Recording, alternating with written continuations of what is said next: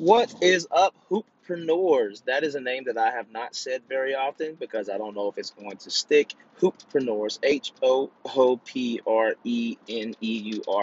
I believe I spelled that correctly.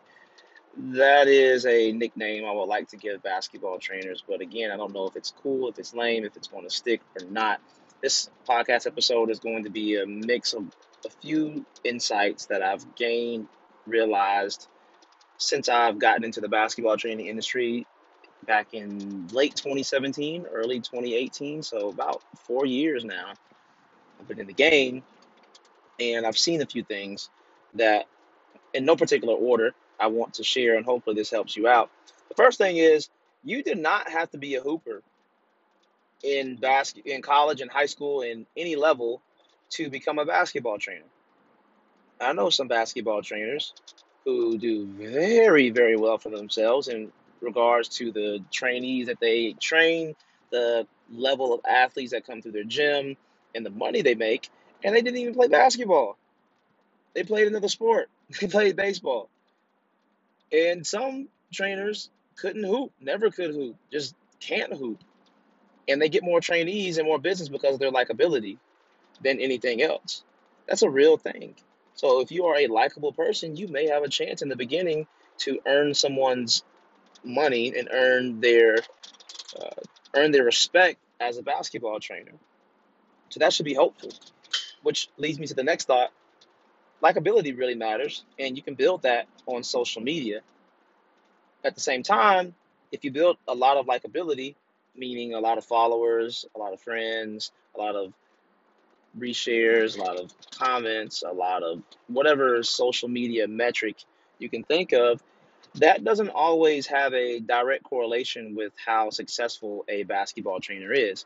I know a lot of basketball trainers who had a really significant following, but they really weren't making any money or making enough money to stay in business and to do what they really enjoy, which is training full time.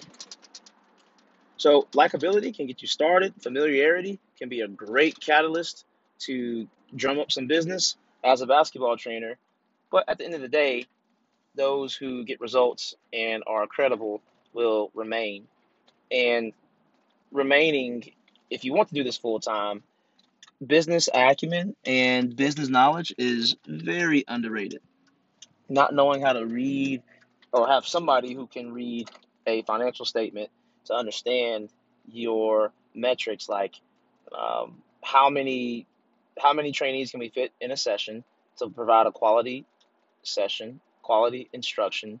What is our operating capacity? Fancy word for what's how many people can we fit into the session, and do we have too many available sessions to where we're losing on those hours? What is our operating capacity? What is our conversion ratio for the skill evaluations or the first timers who come to train, or whatever metrics you have that are really important for you? Do you know those metrics, and are you able to track those metrics? And do you have any kind of business acumen that can help you do what you want to do, what you love full time? I think the most important metric for me personally has been the most basic level has been operating profit and cash flow, because it's, without getting too technical with it, profit, revenue minus expenses equals your profit. But after that, the profit, the cash flow is not the same as what you have left over. So it depends on how your books are set up. But if you have a certain amount that you want to pay yourself, which I recommend paying yourself as little as possible, if you have a certain amount that you want to pay yourself, then that's what your cash flow is. And you might look at your bank statement at times and your profit and loss statement, and then look at your bank statement, your bank account, and realize, like, huh, those don't match. That's because cash flow and profit aren't the same thing. But knowing stuff like that may not be necessary, but knowing how to at least spend as little as possible and have some kind of gauge over the numbers is very important, because managing by the numbers is very underrated as well. So if you want to do this thing full time, learning how to see a budget, have a budget, read some financial statements, that is well worth it. And social currency, the likes, comments, and the shares, they don't equate always to actual dollars. Another thing is we are actually freelancers more than we are business owners. And I don't think it's a bad thing. I would like the idea. I like the idea of having a big business with many employees, and I do have teammates. I call them teammates. I do have guys who I trust with videography, guys who help with social media, people who help with. I'm trying to stop saying so forgive me if I say a lot. People who help with administrative tasks, people who help with the CPA. Like I have a team, but they aren't employees. And when I think about business owners, I think about people who aren't the ones who are actually providing the service, and they have teammates who can provide that service for them. So that is a distinction that I think we should bask in. We should take pride in being freelancers and mastering our craft, because the worst thing is passing off these training sessions and having a trainee or having a coach who does not provide a quality training session, and it forks up your brand. And speaking of brand, another thing that comes to mind is Google reviews. Like reviews are everything. In-person communication from one parent to another, one trainee to another, that's important. And that word of mouth spreads.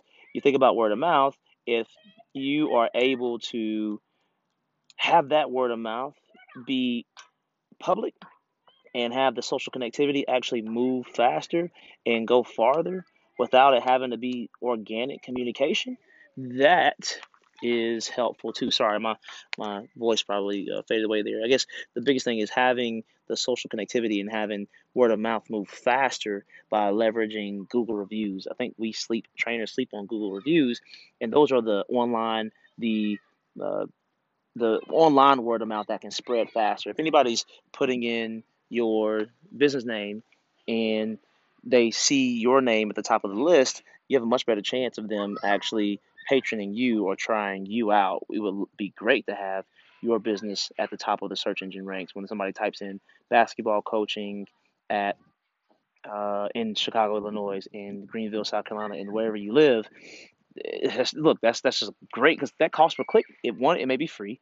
Two, if you run some AdWords, the cost per click to get on your website may be very, very, very, very low. Speaking of cost per click, that's another thing that I think is underrated as well. Um, having a website, having a website is so underrated because having a website puts you above others in regards to the professionalism that parents see. It doesn't have to be like the prettiest website, spend the most money spent on it, but the functionality of it is very, very important. Knowing those questions that parents ask whenever someone is new to your program and is interested in patroning you and buying your services, having those answers to those questions on your site so there's clarity, there's no confusion as to what the next steps should be to get in contact with somebody or get athlete in the gym. That's important. And that's just automated and really unnecessary limitations or unnecessary hindrances to growing your business by not having a website that is automated that can guide customers through a journey that leads them to your gym and turns them into long-term trainees that you can help. So websites are underestimated and they are very important to help grow a business because again, if you want to do this full time, business acumen, having a website, learning how to market is very, very important. If you want to do this as a hobby, then cool. Like that's great. You probably don't even need a website. You don't need any of that stuff. But it does help the brand by having a clean website that's crystal clear for customers and prospects to navigate through. Another thing that comes to mind is control control the gym space that you have. Meaning, if you have a chance to purchase or to go into a lease agreement, I say do it. The lease agreement is going to be really helpful because gym space is scarce. Like I say everybody, but a lot of people are looking for gym space, especially in our area down here. And if you have a lease, that helps you from having to scrap and piecemeal 20, 30 gyms together. And 20, 30 is an exaggeration, but piecemealing so many gyms together. And I've had to do both. I'm actually doing one right now because I didn't fight for a lease to make sure that I had a contract locked in at least 1 year at the location that I was in. It saves you a lot of trouble, a lot of drama, to have everything written and to be able to go back to that contract and to be able to have one location for your trainees to come to. That is golden, being able to protect those hours. So get a lease if you can, if you have the ability to pay for a lease not up front, but put a lease down and have consistent training hours. It is well worth it. That's all I'll say about that. That's a podcast in and of itself. I think free sessions are. Now I'm kind of going everywhere. I think free sessions are a great idea.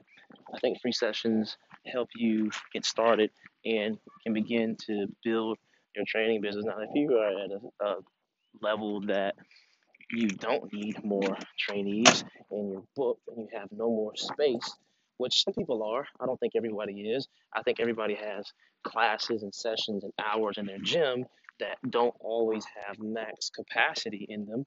So if that's you, which I think is 95% of the trainers listening to this or trainers in general, then free sessions could be a great catalyst to build the program to get more trainees in the door with as little friction as possible. So I used to be against free training sessions, but when I tried them one more time, I saw how many people came in the door, and I saw how quickly the athlete list, the client list grew because we did a good job whenever they did come into the gym. So I am a fan.